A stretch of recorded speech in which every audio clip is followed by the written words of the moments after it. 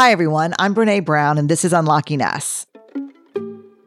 In this episode, we're talking to doctors Emily and Amelia Nagoski about their really powerful book, Burnout. And let me tell you something. Burnout is, I know, I'm with you. It's all of us are in it, I think, right now, and it's no joke. We talk about what causes burnout, what it does to our bodies, and also how burnout, really and emotional exhaustion, comes down to the neurobiology of emotion. What happens to us when we get stuck in an emotion? Did you know that there's a beginning, middle, and end? And one of the things that causes burnout and emotional exhaustion the most is when we get stuck in that tunnel. We don't complete the whole cycle. This made so much sense to me. And I'm recording this intro probably, Barrett, what do you think? 10 days after 2 weeks? After I've done the interview, I've put these strategies into practice in my life. It has made a difference. We're going to talk about the 7 easy ways to work through and complete the stress cycle. And again, I've been doing it and it has made, wow, I can't believe I didn't know this. And it's so tactical and helpful. And Burnout is my middle name sometimes. So this is a conversation that you will not want to miss. Hi, I'm Johanna Ferreira, content director at Pop Sugar Juntos. Juntos is all about celebrating Latinx culture, pride, our many intersectional identities, and joy. Thanks to support from Prime, there's so much to get into over at Juntos this month. From conversations with the Latinx minds behind our favorite new movies and resurrected TV shows, to thoughtful celebrity commentary and exclusive interviews with some of the biggest Latin music artists today. And it doesn't stop there. Get more of the music, movies, and shopping you love on Prime. Whatever you're into, it's on Prime. Visit Amazon.com/Prime to get more of whatever you're into, from streaming to shopping. And get all of our latest coverage at popsugar.com/juntos. Con amor, Johanna. Apple Card is the perfect cashback rewards credit card. You earn up to 3% daily cash on every purchase every day. That's 3% on your favorite products at Apple, 2% on all other Apple Card with Apple Pay purchases, and 1% on anything you buy with your titanium Apple Card or virtual card number. Visit apple.co/card calculator to see how much you can earn. Apple Card issued by Goldman Sachs Bank USA, Salt Lake City branch, subject to credit approval, terms apply. Okay, let me tell you about our guest before we get started. So Emily Nagoski, Dr. Emily Nagoski, is a sex educator and author of the New York Times bestseller, Come As You Are, The Surprising New Science That Will Transform Your Sex Life. Best title ever, P.S. Her job is to teach people to live with confidence and joy in their bodies. Amelia Nagoski, DMA, which stands for Doctorate of Musical Arts, is an associate professor and coordinator of music at Western New England University. Her job, as she describes it, which I love, is to run around waving her arms and making funny noises and generally doing whatever it takes to help singers get in touch with their internal experience. In that way, her work is very much like Emily's. Emily's master's degree is in counseling. Amelia's is in choral conducting. One day, they realized they both got graduate degrees in basically how to listen and feel feelings, which they say may say something about their childhood. They both live in New England with a variety of cats and dogs and spouses. Yes, they are twins. Yes, they are identical twins. And yes, one time they did pretend to be each other, and it did not go well. And as the older sister of twins, I can tell you that plan only works on TV shows. All right, let's jump in. Burnout. All right, let's just jump right in. The name of the book is Burnout. It graphically repeats itself. So I like to call the book Burnout, Burnout, Burnout, Burnout, Burnout. The secret to unlocking the stress cycle. Here's what I want to say to all my listeners. Do you know all the times where I've said things like, yeah, I was doing this interview and it was kind of weird because he turned it into like kind of a personal coaching session. And I was like, we should get more specific. Well, forget all that shit right now. I need this work. I've got a million questions for you. So let me start with this question before we dig in to my multiply tagged and highlighted book. what led you to writing a book on burnout? Yeah, it's a very specific story. I wrote a book about the science of women's sexuality called Come As You Are, The Surprising New Science That Will Transform Your Sex Life. It was a sex book. But because the best predictor of women's sexual well-being is, surprise, her overall well-being, there's a chapter about stress and emotion processing. And in the 6 months after that book came out, I traveled across the country and I would give all these talks about the science of women's sexual pleasure. And I kept hearing from women after the talk, they'd come up to me and be like, yeah, all that sex stuff is great, Emily. Thanks for that. But you know, the one chapter that changed everything for me was the one about stress and emotions. And I was surprised. I had worked really hard on the sex science part of it. So I brought this story to Amelia. Yeah. And I was not surprised at all because I was a conductor and I had been to a conservatory, and in musical training, you are specifically trained in how to feel feelings and process them and express them on stage. So I know that it's a learned skill. And I also know that when you learn that skill for stage, that doesn't necessarily translate into knowing how to do it in your real life. And I had to. And Emily is the one who got me started on learning how to do that. So I reminded her of that and said, yes, of course, that changes their lives. It changed mine. It actually saved my life twice. Which insert the long story about Amelia being in grad school and hospitalized twice with undiagnosable pain. They ultimately removed her appendix. She was in a doctoral program that I'm just going to brag because I know she won't. She's the only woman who has ever finished this program. Damn. That's how misogynist the field of classical music is. And so imagine your identical twin crying in a hospital gown, and you're a professional health educator and you don't know what's wrong. So I started giving her books about stress management because it's what I had. What I had was peer-reviewed research here. And she started reading it and she called me on the phone crying like, what this book says is that feelings exist in your body. Is that true? How could you not know that? How? Literally, I'm a conductor and my job is to express emotions with my body. But look, if I had recognized that emotions are in my body all the time, that's a lot of emotion from my whole life that's in my body. And if I had been recognizing that, I might have led to some suffering. Turns out what I learned is that you need to turn toward that difficult stuff. And that actually, it feels hard in the moment, but it, in the big picture, alleviates suffering. So we had this experience with her in grad school, and she said, yeah, remember that time that it saved my life? And okay, so we should write a book about that. And so that's how we got started. That was in October of 2015. I absolutely, I'm almost speechless. And, y'all have to know that that's very rare for me. I study affect for a living. I mean, I have 400,000 pieces of data and I'm understanding things about myself for the first time reading your book. You don't know what's happening in my heart right now. So here's the way I write. I write a chunk, I print it out, I walk around my house reading it out loud to a specific audience. And sometimes I'm thinking of a specific student who I had this conversation with. Sometimes I'm thinking of Beyonce.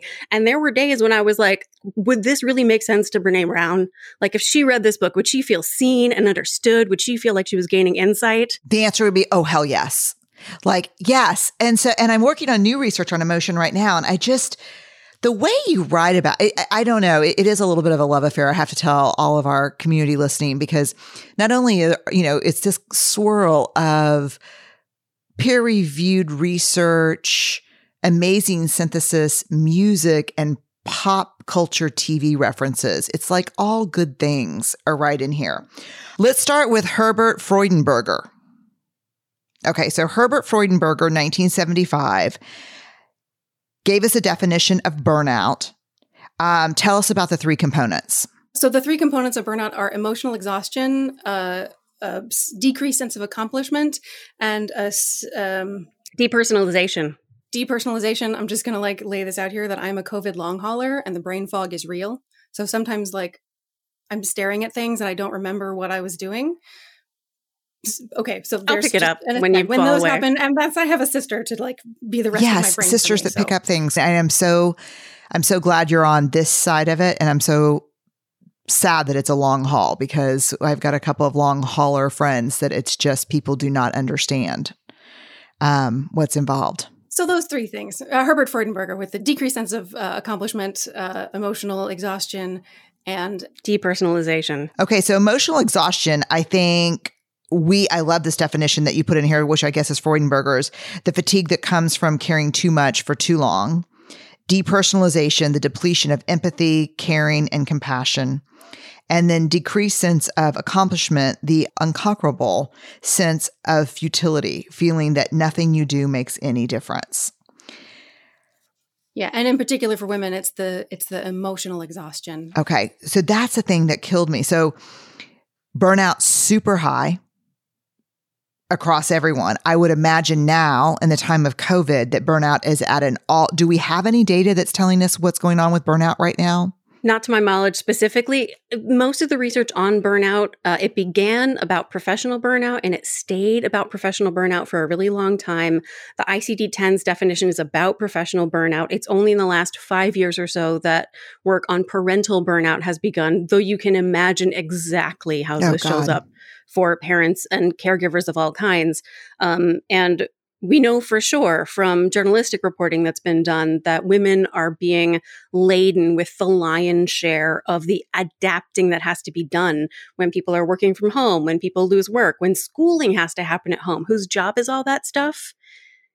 It's even in the countries where it is the most fair, and that includes the United States, it's still massively increasing women's workload and not men's. So we've got the unpaid second shift and the unpaid third and fourth shift now. Exactly. And COVID, for sure, like a pandemic and all the other that's going on in the world are chronic stressors. And there's a lot of new kind of writing about compassion fatigue, because people who aren't sick are always worried about the people around them getting sick. And it's a perfect storm for burnout.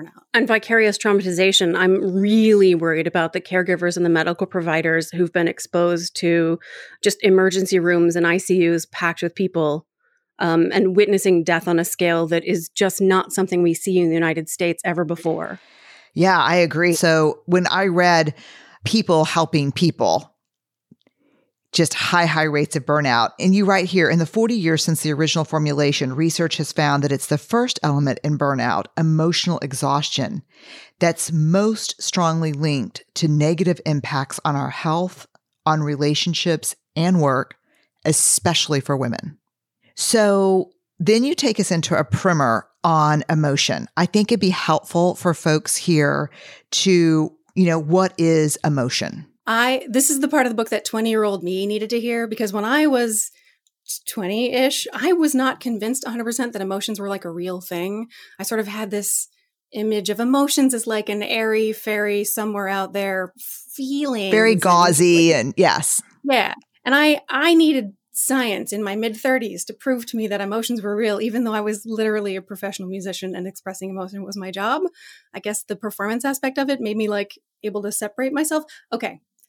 Emotions are cycles that happen in your body. They are neurological events. And when I say neurological, I mean not just happening in your brain, but your whole nervous system. The intelligence of your body extends to your nervous system from the top of your head to the tip of your toes and also beyond your skin. Emotions are an involuntary neurological response. They have a beginning, a middle, and an end. I just found that so helpful. The metaphorical version is feelings are tunnels. You have to go all the way through them to get the light at the end. Okay, I have that double highlighted here. I have a couple things.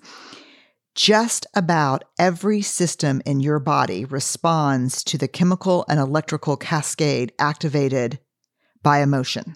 Emotion is automatic, instantaneous. It happens everywhere and it affects everything. It's so funny to me in my work how much time I spend trying to help people understand. People really want to believe, and myself included, and I think my 20-year-old would have liked your 20-year-old, that we are cognitive, rational beings who on occasion feel. When the truth is, and we know this now from PET imaging for the last decade, we are emotional beings who on occasion think. So I'm going to quote this from the book. I just want everyone to take a deep breath. Like everyone, lots of walkers and runners listen to the podcast and a lot of people driving. So like pull over, you might have a moment here, or just step up on a curb. In short, emotions are tunnels. If you go all the way through them, you get to the light at the end. Exhaustion happens when we get stuck in an emotion. What the hey-ho? I know, right? Okay, I got to keep reading. Can I keep reading here for just a second? Can I read y'all to you? We may get stuck simply because we're constantly being exposed to situations that activate emotion. You know, our crush is here and all day, every day, if only in our thoughts. And so we're trapped in our own longing for our crush, or we return to a stressful job every single day, which is no wonder the helping professions are so exhausting. You're connected with people in need all day, day after day. Sometimes we get stuck because we can't find our way through. The most difficult feelings, rage, grief, despair, helplessness. I would probably maybe add shame to that.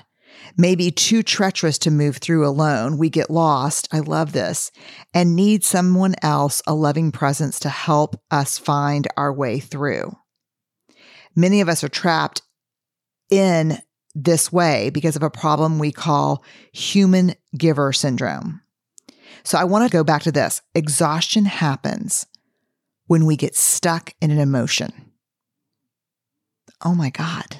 Emotions have a beginning, a middle, and an end. A lot of us are taught to believe that if we fix the problem that caused the stress or the emotion, then we will have dealt with the emotion itself. It turns out, no. There is a disconnect in the world we live in now between the behaviors that deal with the things in our lives, like the crush across the room. There are things we can do to deal with that, and almost none of those things, like when you like bravely go up and are like, "Hi, here's my name. How are you?" And then you leave the room and do you suddenly feel like, peaceful, relaxed. I dealt with the situation. I feel like I took a step forward. And no, you have to go like scream in silence in the bathroom and call your friends because you still have to deal with the feeling, which is a separate step from dealing with the issue that was activating the emotion in your body.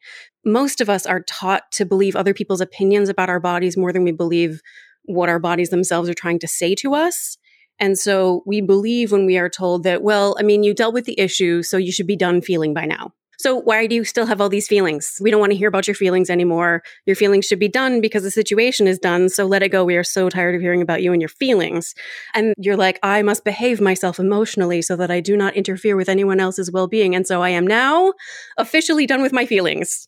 And you smile and you shove it down into some organ system. I don't know which one. And then it lives inside you. And it metastasizes, right? Oh, yeah. It's not necessarily the worst choice you could make in that moment. In some moments, smiling and being polite and walking away and containing and shoving it all down and hiding it can make you safer. Like you don't want to confront every douchebag on the side of the road who yells, "Hey, baby, nice tits." Like that would not be safe. So you squash it down and you hide it. And then you get home and you're like, I'm such a strong badass. Like I just ignored that guy. No, I mean, yes, but now finish that feeling. Go back and revisit it and go through the whole cycle. Get the rest of the way through the tunnel. Okay. Yeah. Before we start talking about this piece around separating stressors and stress, let's talk about what human giver syndrome is. Damn this syndrome. Human giver syndrome. Yeah, absolutely. It's a phrase we adapted from a book by a moral philosopher named Kate Mann. The book is called Down Girl, The Logic of Misogyny. And it's an intense, dark read of moral philosophy, but it's short and readable. I highly recommend it. It's fantastic. But she does lay out in that book a moral system where a world contains two kinds of beings: human beings, whose job it is to live, to express, to be their humanity, and they have a moral obligation to acquire whatever resources it takes in order to accomplish their moral obligation. And on the other hand, the human givers, whose moral obligation it is to give their humanity, their time, their lives, their bodies, their feelings to the human beings. Guess which one the women are? This is a cartoon version. Yeah, I'm like, no, ma'am. No, ma'am. Yes, this is terrible. Emily and I are both married to men who are givers. They turn towards our needs with kindness and compassion. They do not feel entitled. So absolutely there are men in the world who do not feel this way. In the large scale, though, a lot of us have human giver syndrome, men and women alike, where we honestly do believe that it is the moral obligation of women to be at all times pretty, happy, calm, generous, and attentive to the needs of others. And if we at any time fail in our moral obligation to be pretty, happy, calm, generous, attentive to the needs of others, then we deserve to be punished. And if there's no one around to punish us, we will just go ahead and punish ourselves. And that includes if you're married, like we are, two fellow givers who are not going to punish us for falling short of it. But as people with human giver syndrome, if our partners won't beat us up, we'll just go ahead and start whipping ourselves for the ways that we fell short of being able to save humanity and everyone in the world. Yeah. So this is part of, I'm thinking about this in kind of gender non-conforming terms. I think this idea, when I was reading it, the human giver syndrome, anyone who finds themselves wanting to be aligned with feminine cultural norms, this is a part of that syndrome. Right? I mean, it goes back to the research that I found probably, I don't know, maybe 6 or 7 years ago, where it still said cultural norms for femininity in the US are still nice, quiet, and spending all resources on appearance. It's really just stay quiet and small and just take care of other people, basically. Yeah. And Kate Mann is clear that this is an intersectional issue. So for people of color, they're expected to be human givers to anyone who is white. And one of the grotesque ways that this plays out is that white women, feeling so trapped by human giver syndrome, take on the role of human being and feeling entitled to take anything they want to from people of color, from people with disabilities, from immigrants, from poor people. In her new book entitled, Kate Mann uses the language of leaning down instead of leaning in. White affluent women lean down on immigrant and brown and black women in America.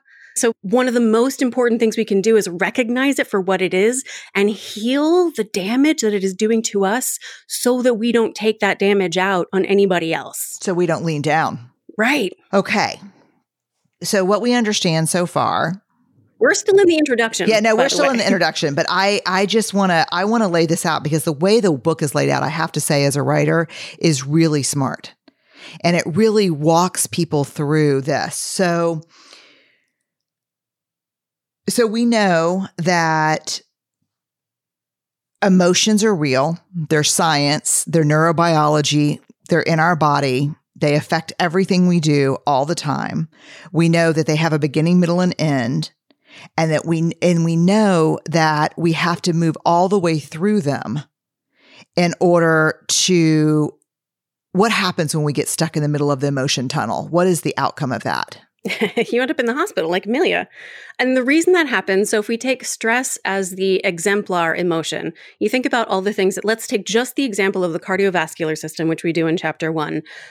Your blood vessels are designed to tolerate a steady sort of pulsing stream of blood flow. And when your adrenaline level goes up, your blood pressure goes up, and it's like a fire hose spraying in your blood vessels. And your system is competent at dealing with that when it lasts as long as it's supposed to in the environment where we evolved, which means it's going to last maybe 10 minutes and then be over.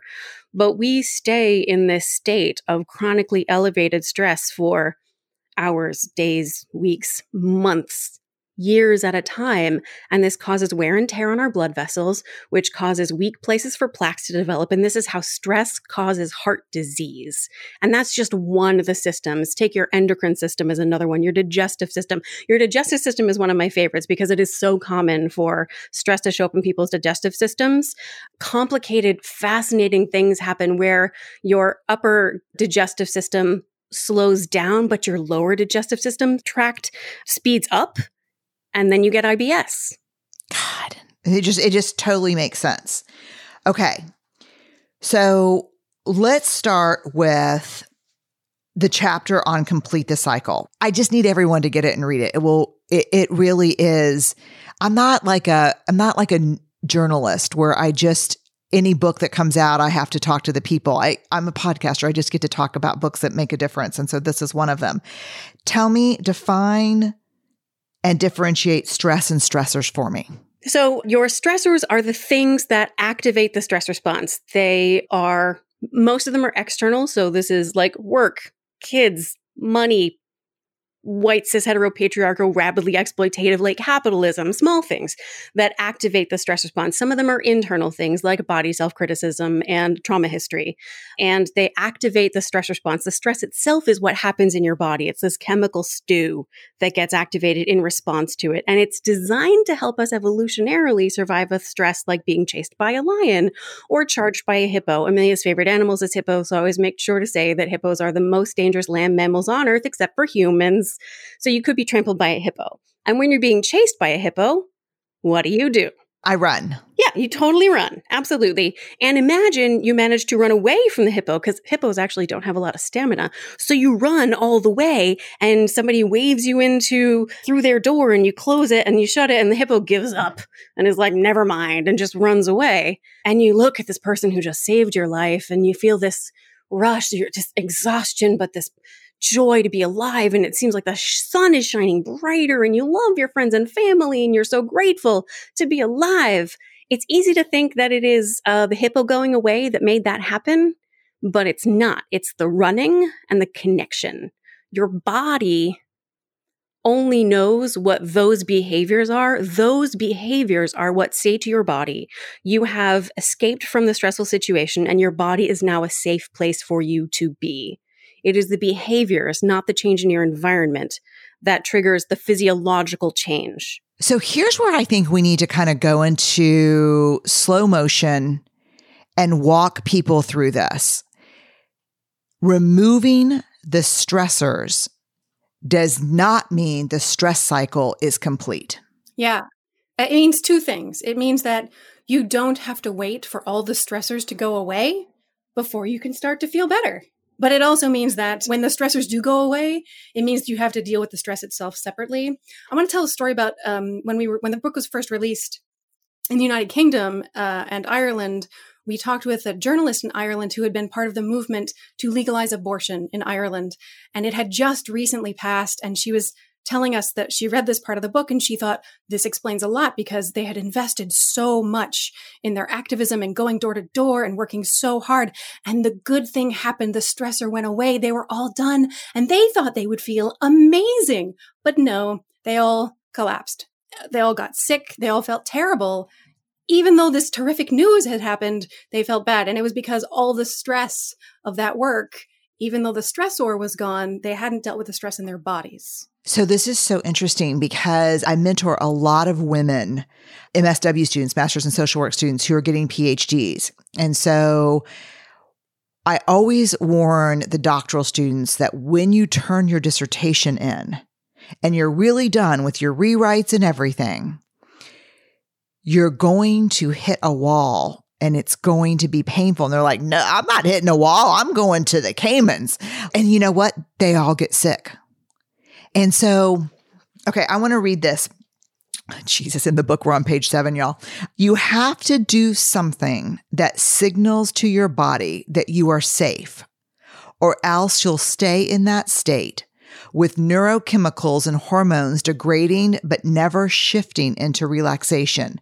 Your digestive system, immune system, cardiovascular system, musculoskeletal system, and reproductive system never get the signal that they're safe. Because your body speaks body language. Your body doesn't know that filing your taxes mean that you've accomplished something. Your body doesn't know that a change of legislation means that you now have autonomy over your body's choices.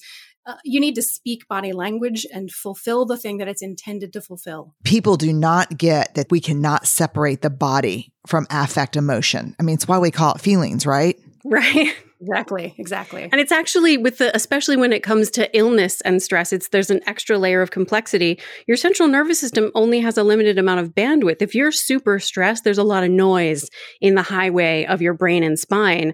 And your immune system communicates with you through your nervous system via symptoms. So if your symptoms are like, hey, you have a headache, hey, you're exhausted, your brain is like, what? I can't hear you over the noise of all this exhaustion and stress. Are you trying to tell me something? What? Let me finish this project and then I'll listen to you. So you're sick all along. You hand in your dissertation. You're walking home. This is not a personal story at all. You're walking home from having turned in your dissertation and you're like, oh, I'm really feeling not well. And you have a fever by the time you get home and congestion headache by the time you lay down, and then you spend the next 2 days in bed.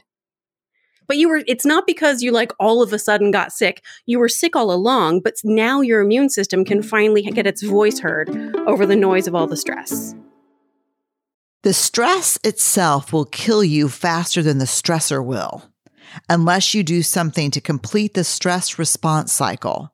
While you're managing the day's stressor, your body is managing the day's stress, and it's also absolutely essential to your well-being, the way sleeping and eating are essential, that you give your body the resources it needs to complete the stress response cycle that has been activated. Okay, so why we get stuck. Number one, tell me about chronic stressor, chronic stress.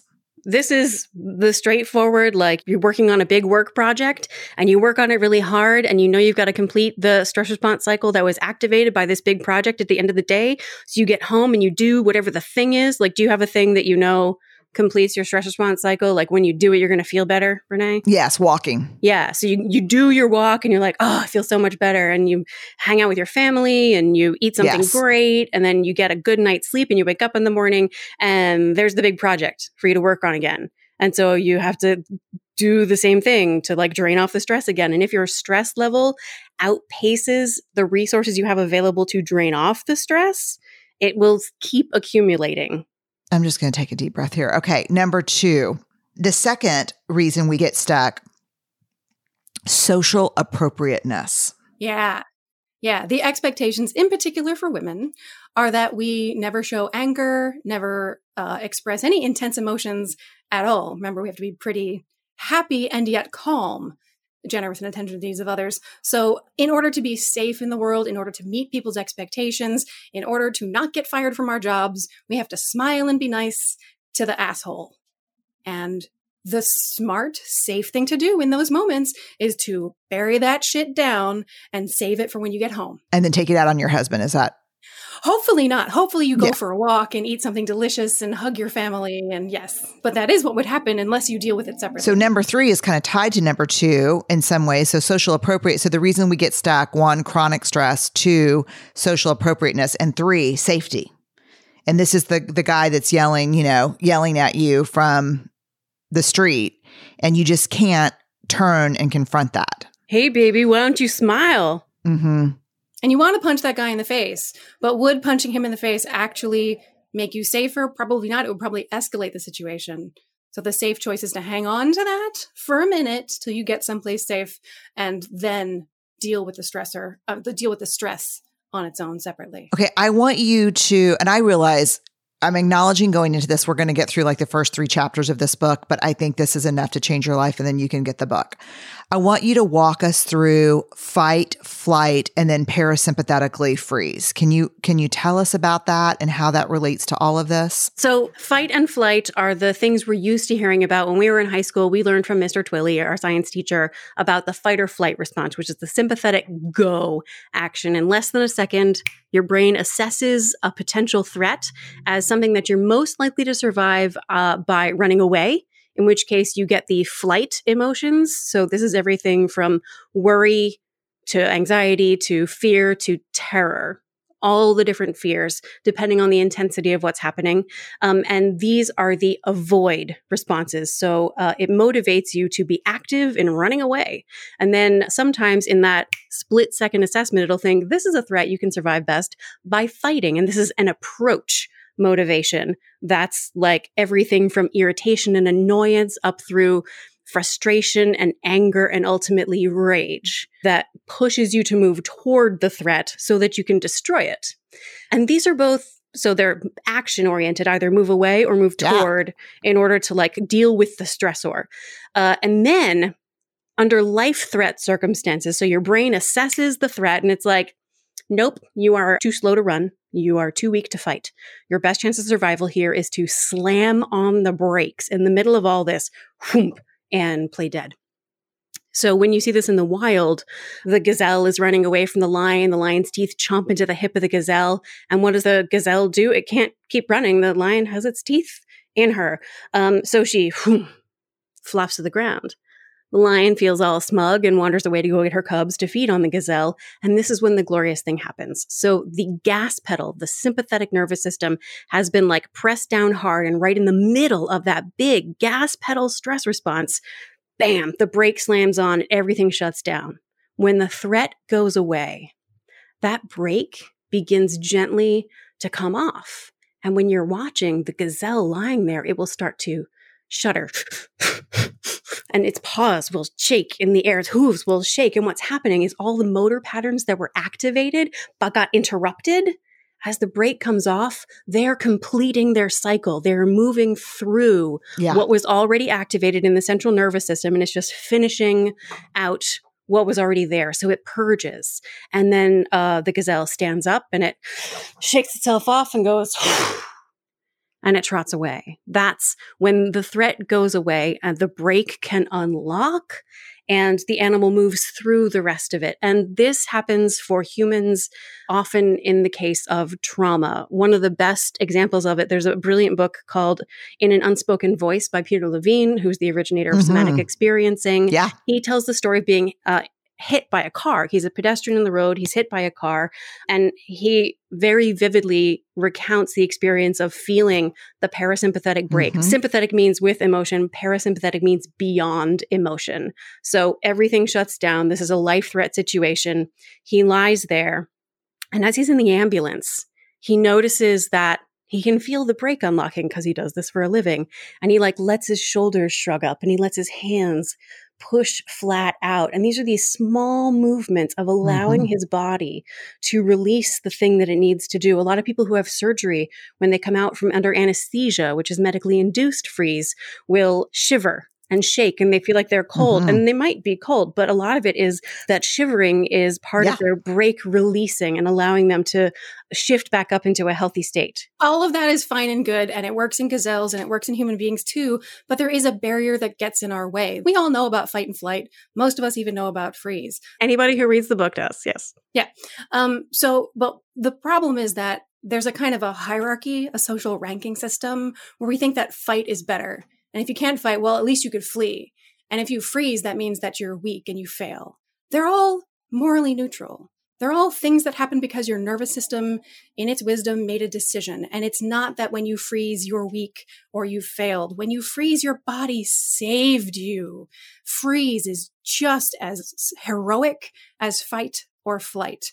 And the shame that's associated with flight and especially freeze is a thing that stops people from recovering from trauma because they don't allow themselves to feel that thing because they're ashamed. It's really interesting. I think that's true because shame often hijacks that same system. And the shame often can move us into flight, fight, or freeze.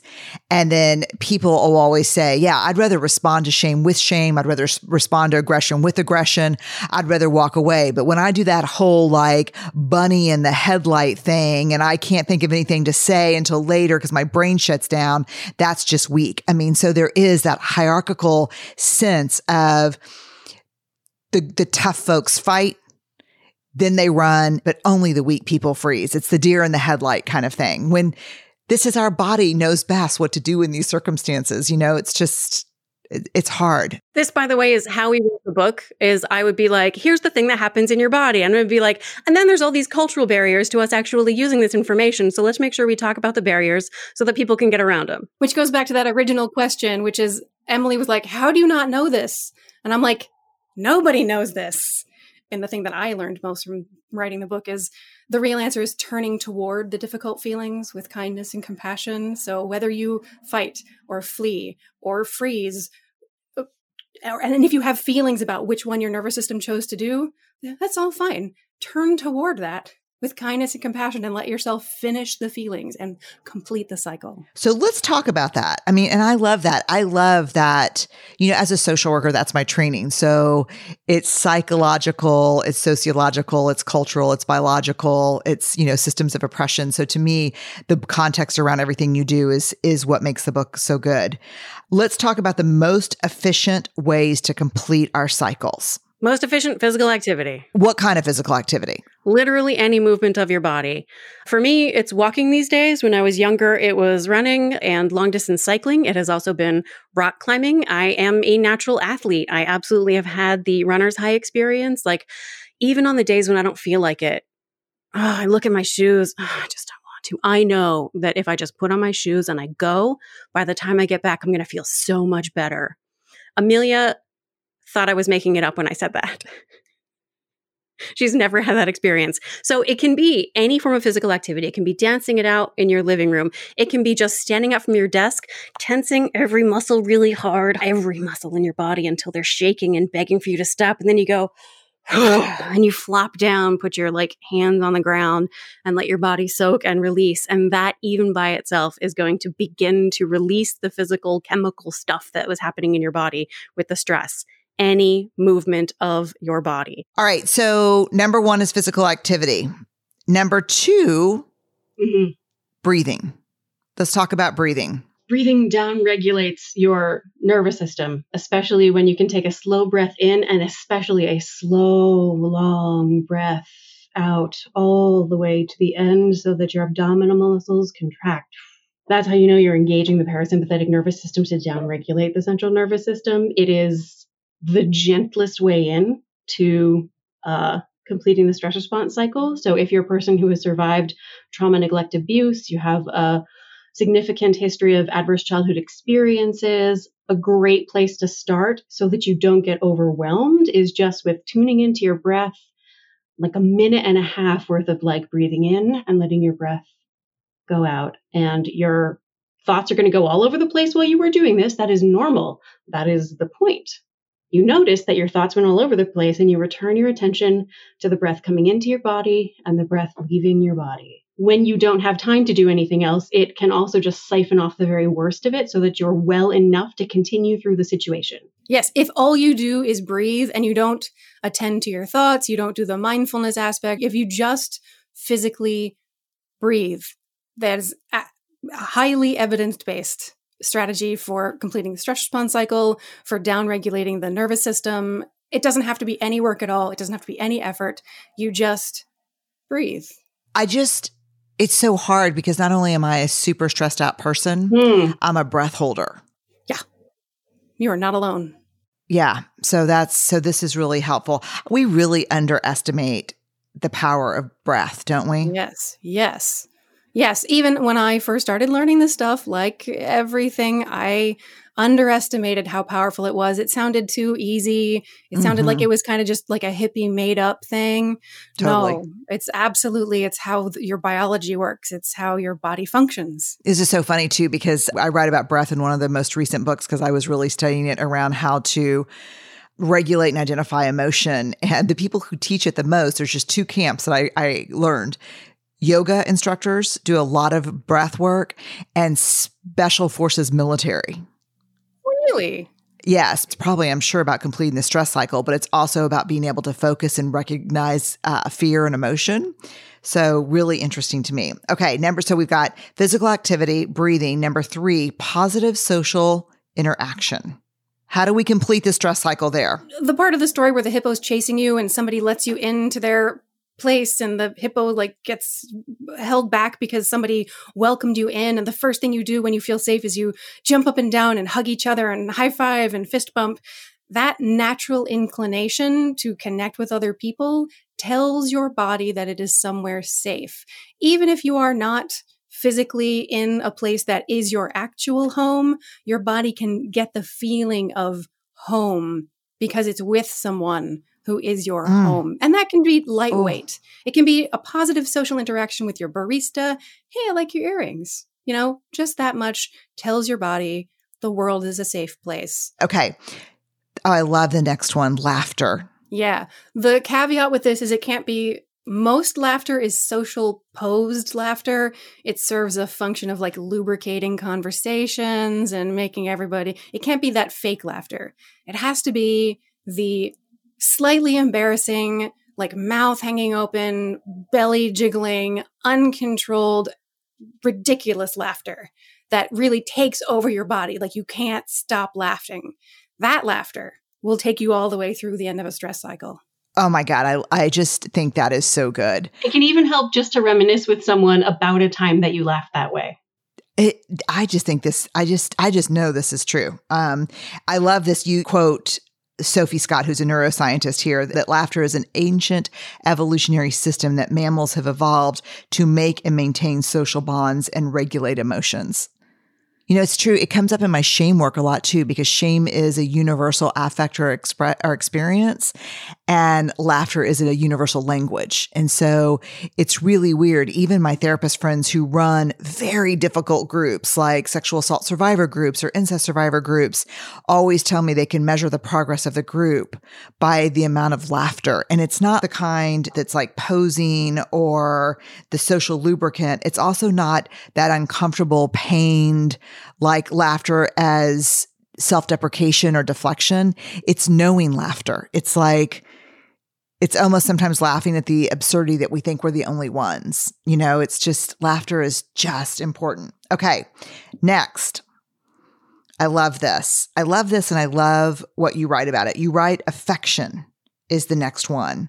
A warm hug in a safe and trusting context can do as much to help your body feel like it has escaped a threat as jogging a couple of miles and it's less sweaty.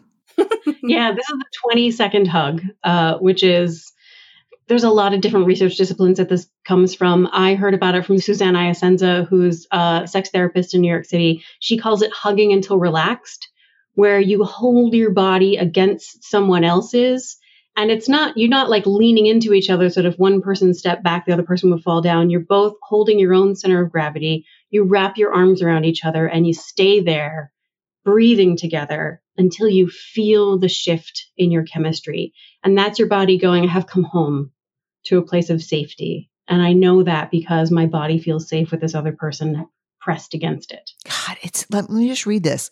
The research suggests a 20-second hug can change your hormones, lower your blood pressure and heart rate, and improve mood, all of which are reflected in the post-hug increase in the social bonding hormone, oxytocin. And it's not about the 20 seconds. It's not about the time. It's about leaning in, maintaining your own center of gravity, and just the vulnerability and intimacy of that. It's a potentially awkwardly long time to hug somebody. It really is, but I like it. I like it. Of all the tips we give, it's the one people are most likely to say that they incorporate into their life. Yeah, I believe that.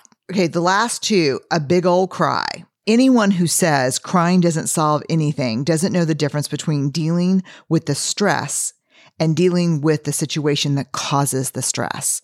Say more. Yeah, it's pretty rare that crying will solve a problem or eliminate a stressor. That's true, that it doesn't solve that. But what it can do is when the emotion takes over your body, that's a physical expression of stress, of emotion. And when you allow it to complete, it's completing a stress response cycle and letting the emotion go all the way to the end, so it's not getting trapped in your body. And there is a kind of a trick to how to do this if it's hard for you. It was hard for me. I had to learn from a therapist, how to cry, which is to whatever's overwhelming you and flooding you and causing you to cry, you set that information aside for a moment and you turn toward the physical experience of crying. How many tears? How hot do I feel? Where's the tension in my body? How much snot is pouring out of my nose? And you just pay attention to the sensation of the crying itself without feeding it more thoughts about the thing that sparked the crying. And it ends. It's a cycle. It begins on its own, it has a middle, and it ends on its own. Usually just takes a few minutes too. People are afraid that if they let themselves cry, it'll last forever. But if you don't continue feeding it thoughts about the cause of the stress, it'll really 5 minutes, maybe. Okay. The last one, I'm such a fan of this one, creative expression. Yeah, me too. Says the conductor. Yeah. I mean, so many people go into the arts in the first place because they discover sometime in their youth. They just intuit their way to feeling how good it feels to take whatever's inside you and put it outside you in paint or in yarn or in sketching or in designing and engineering a process to make something work. Look, there's only so much energy in the world, right? It can neither be created nor destroyed. Everything you make that's made out of your energy is partially made out of you. And it's made out of whatever experiences you've had. And so you can knit little booties and they can be made of your rage, and you can get your rage out of your body by creating something and putting it in a safe place outside of yourself. Or maybe it could even do somebody some good. Man, we had a very good family friend die, and he was in high school, just a freak accident. And his mother was a dancer.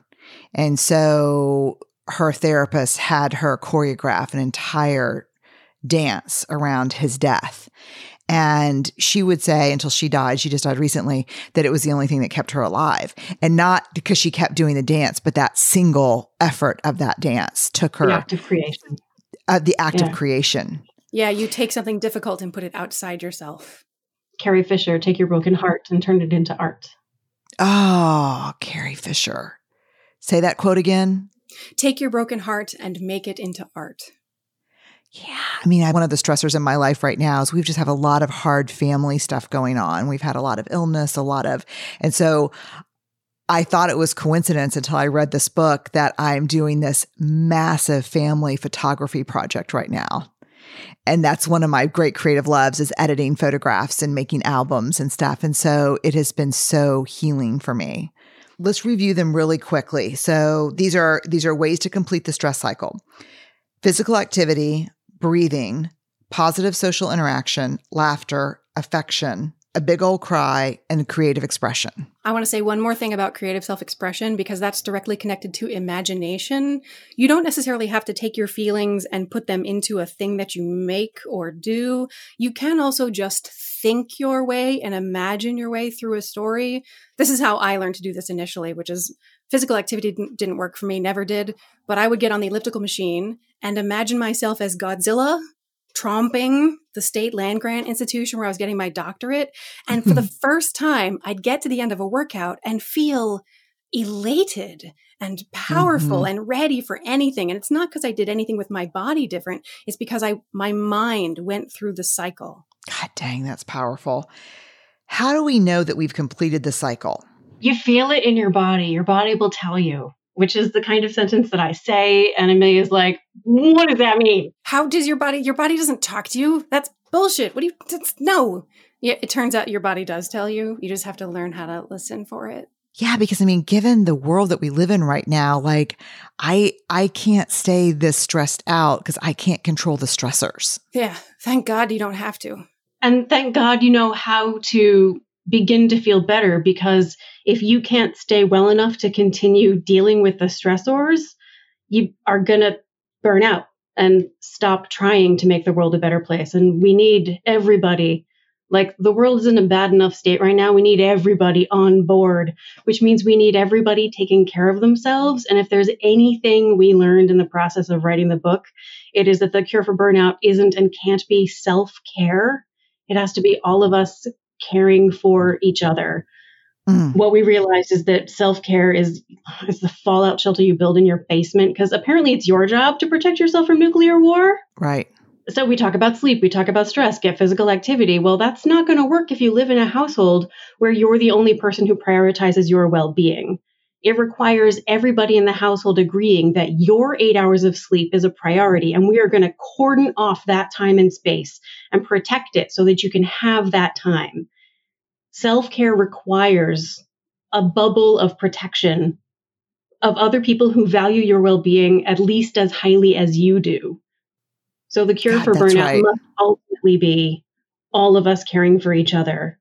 And right now, more than any other, we don't do lean in, we don't do lean down, we do lean on, lean with, pick each other up. I love that you write here, Don't worry if you're not sure you can recognize when you've completed the cycle, especially if you spend a lot of years, like your whole life maybe, holding on to worry or anger. You've probably got a whole lot of accumulated stress response cycles spinning their engines, waiting for their turn. So it's going to take a while before you get through the backlog. All you need to do is recognize that you feel incrementally better than you felt before you started. You can notice that something in your body has changed, shifted in the direction of peace. If I was an 8 on the stress scale when I started and I'm at a 4 now, you can look at yourself and say, that's pretty good. So I love that incremental progress is still massive progress. And a lot of us have been, holding on to this stuff forever. Can I read one more thing to you that just blew my mind? The good news is that stress is not the problem. The problem is that the strategies that deal with stressors have almost no relationship to the strategies that deal with the physiological reactions our bodies have to those stressors. To be well is not to live in a state of perpetual safety and calm, but to move fluidly from a state of adversity, risk, adventure, or excitement back to safety and calm and out again. Stress is not bad for you. Being stuck is bad for you.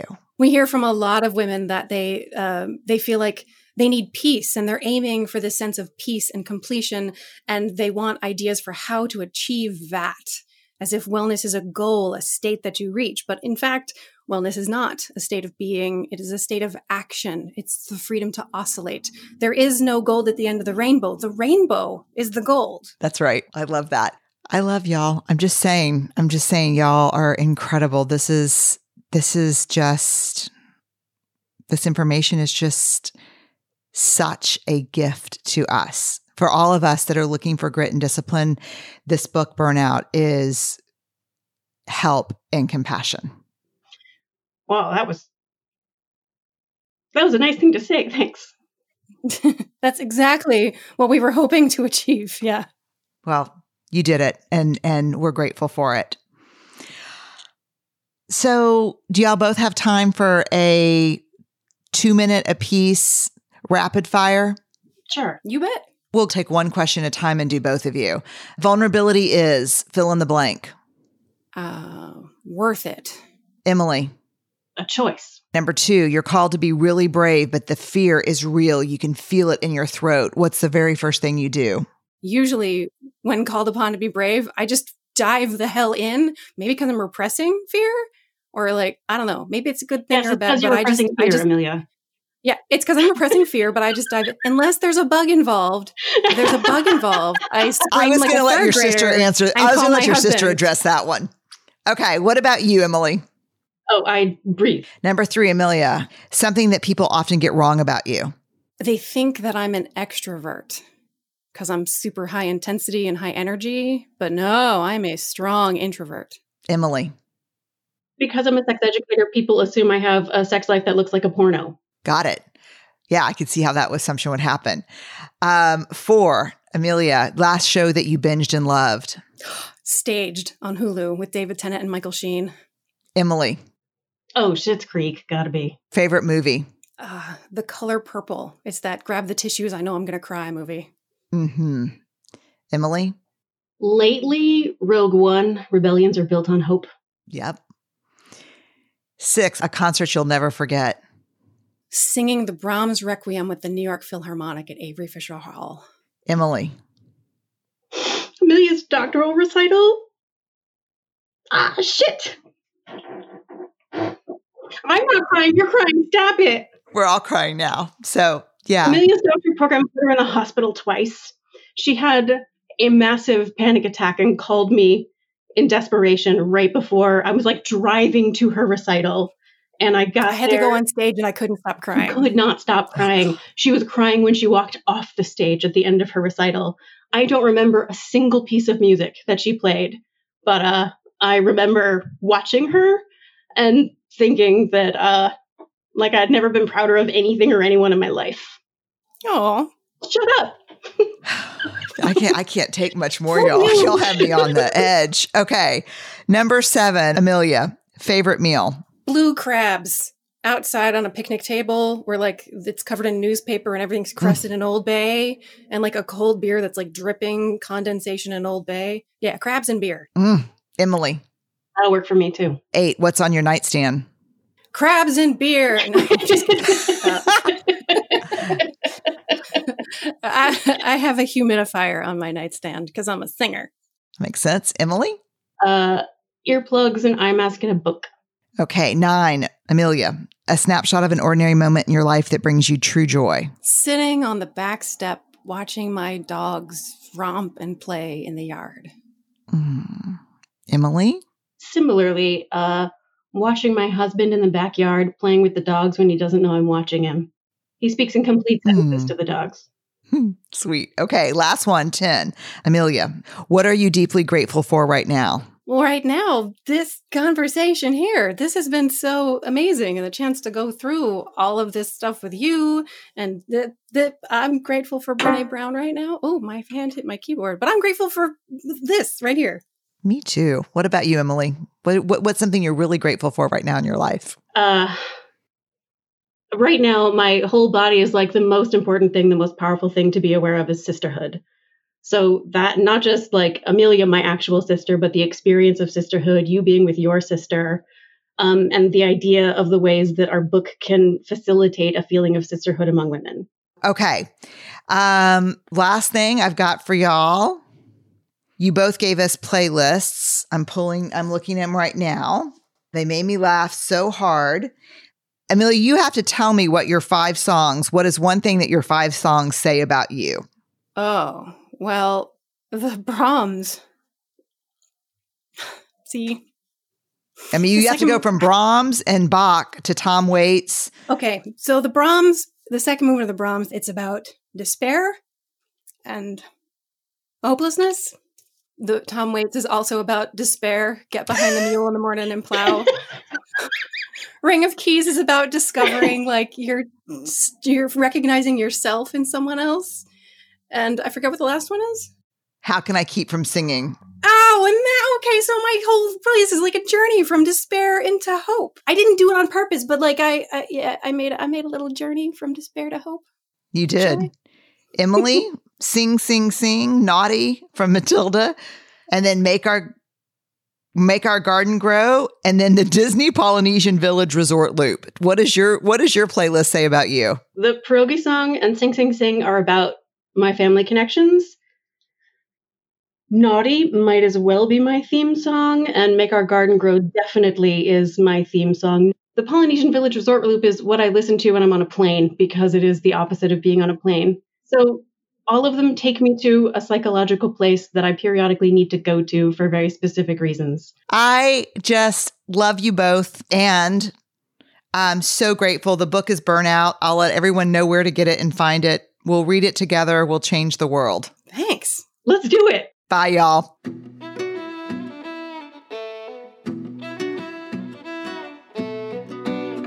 So I'm going to keep talking to Emily and Amelia about what we can learn and how we can do this, because as we come up on this election cycle, we're so fried. There's this great quote that I heard in an AA meeting one time that if you don't want to burn out, quit living like you're on fire. Yeah, it spoke to me, obviously. All right, y'all, we got to breathe. We got to move. We've got to listen to Disney Polynesian Resort music, which just cracked me up because I could hear the soundtrack in my head when they talked about it. And you need to check out Burnout, The Secret to Unlocking the Stress Cycle by Emily and Amelia Nagoski.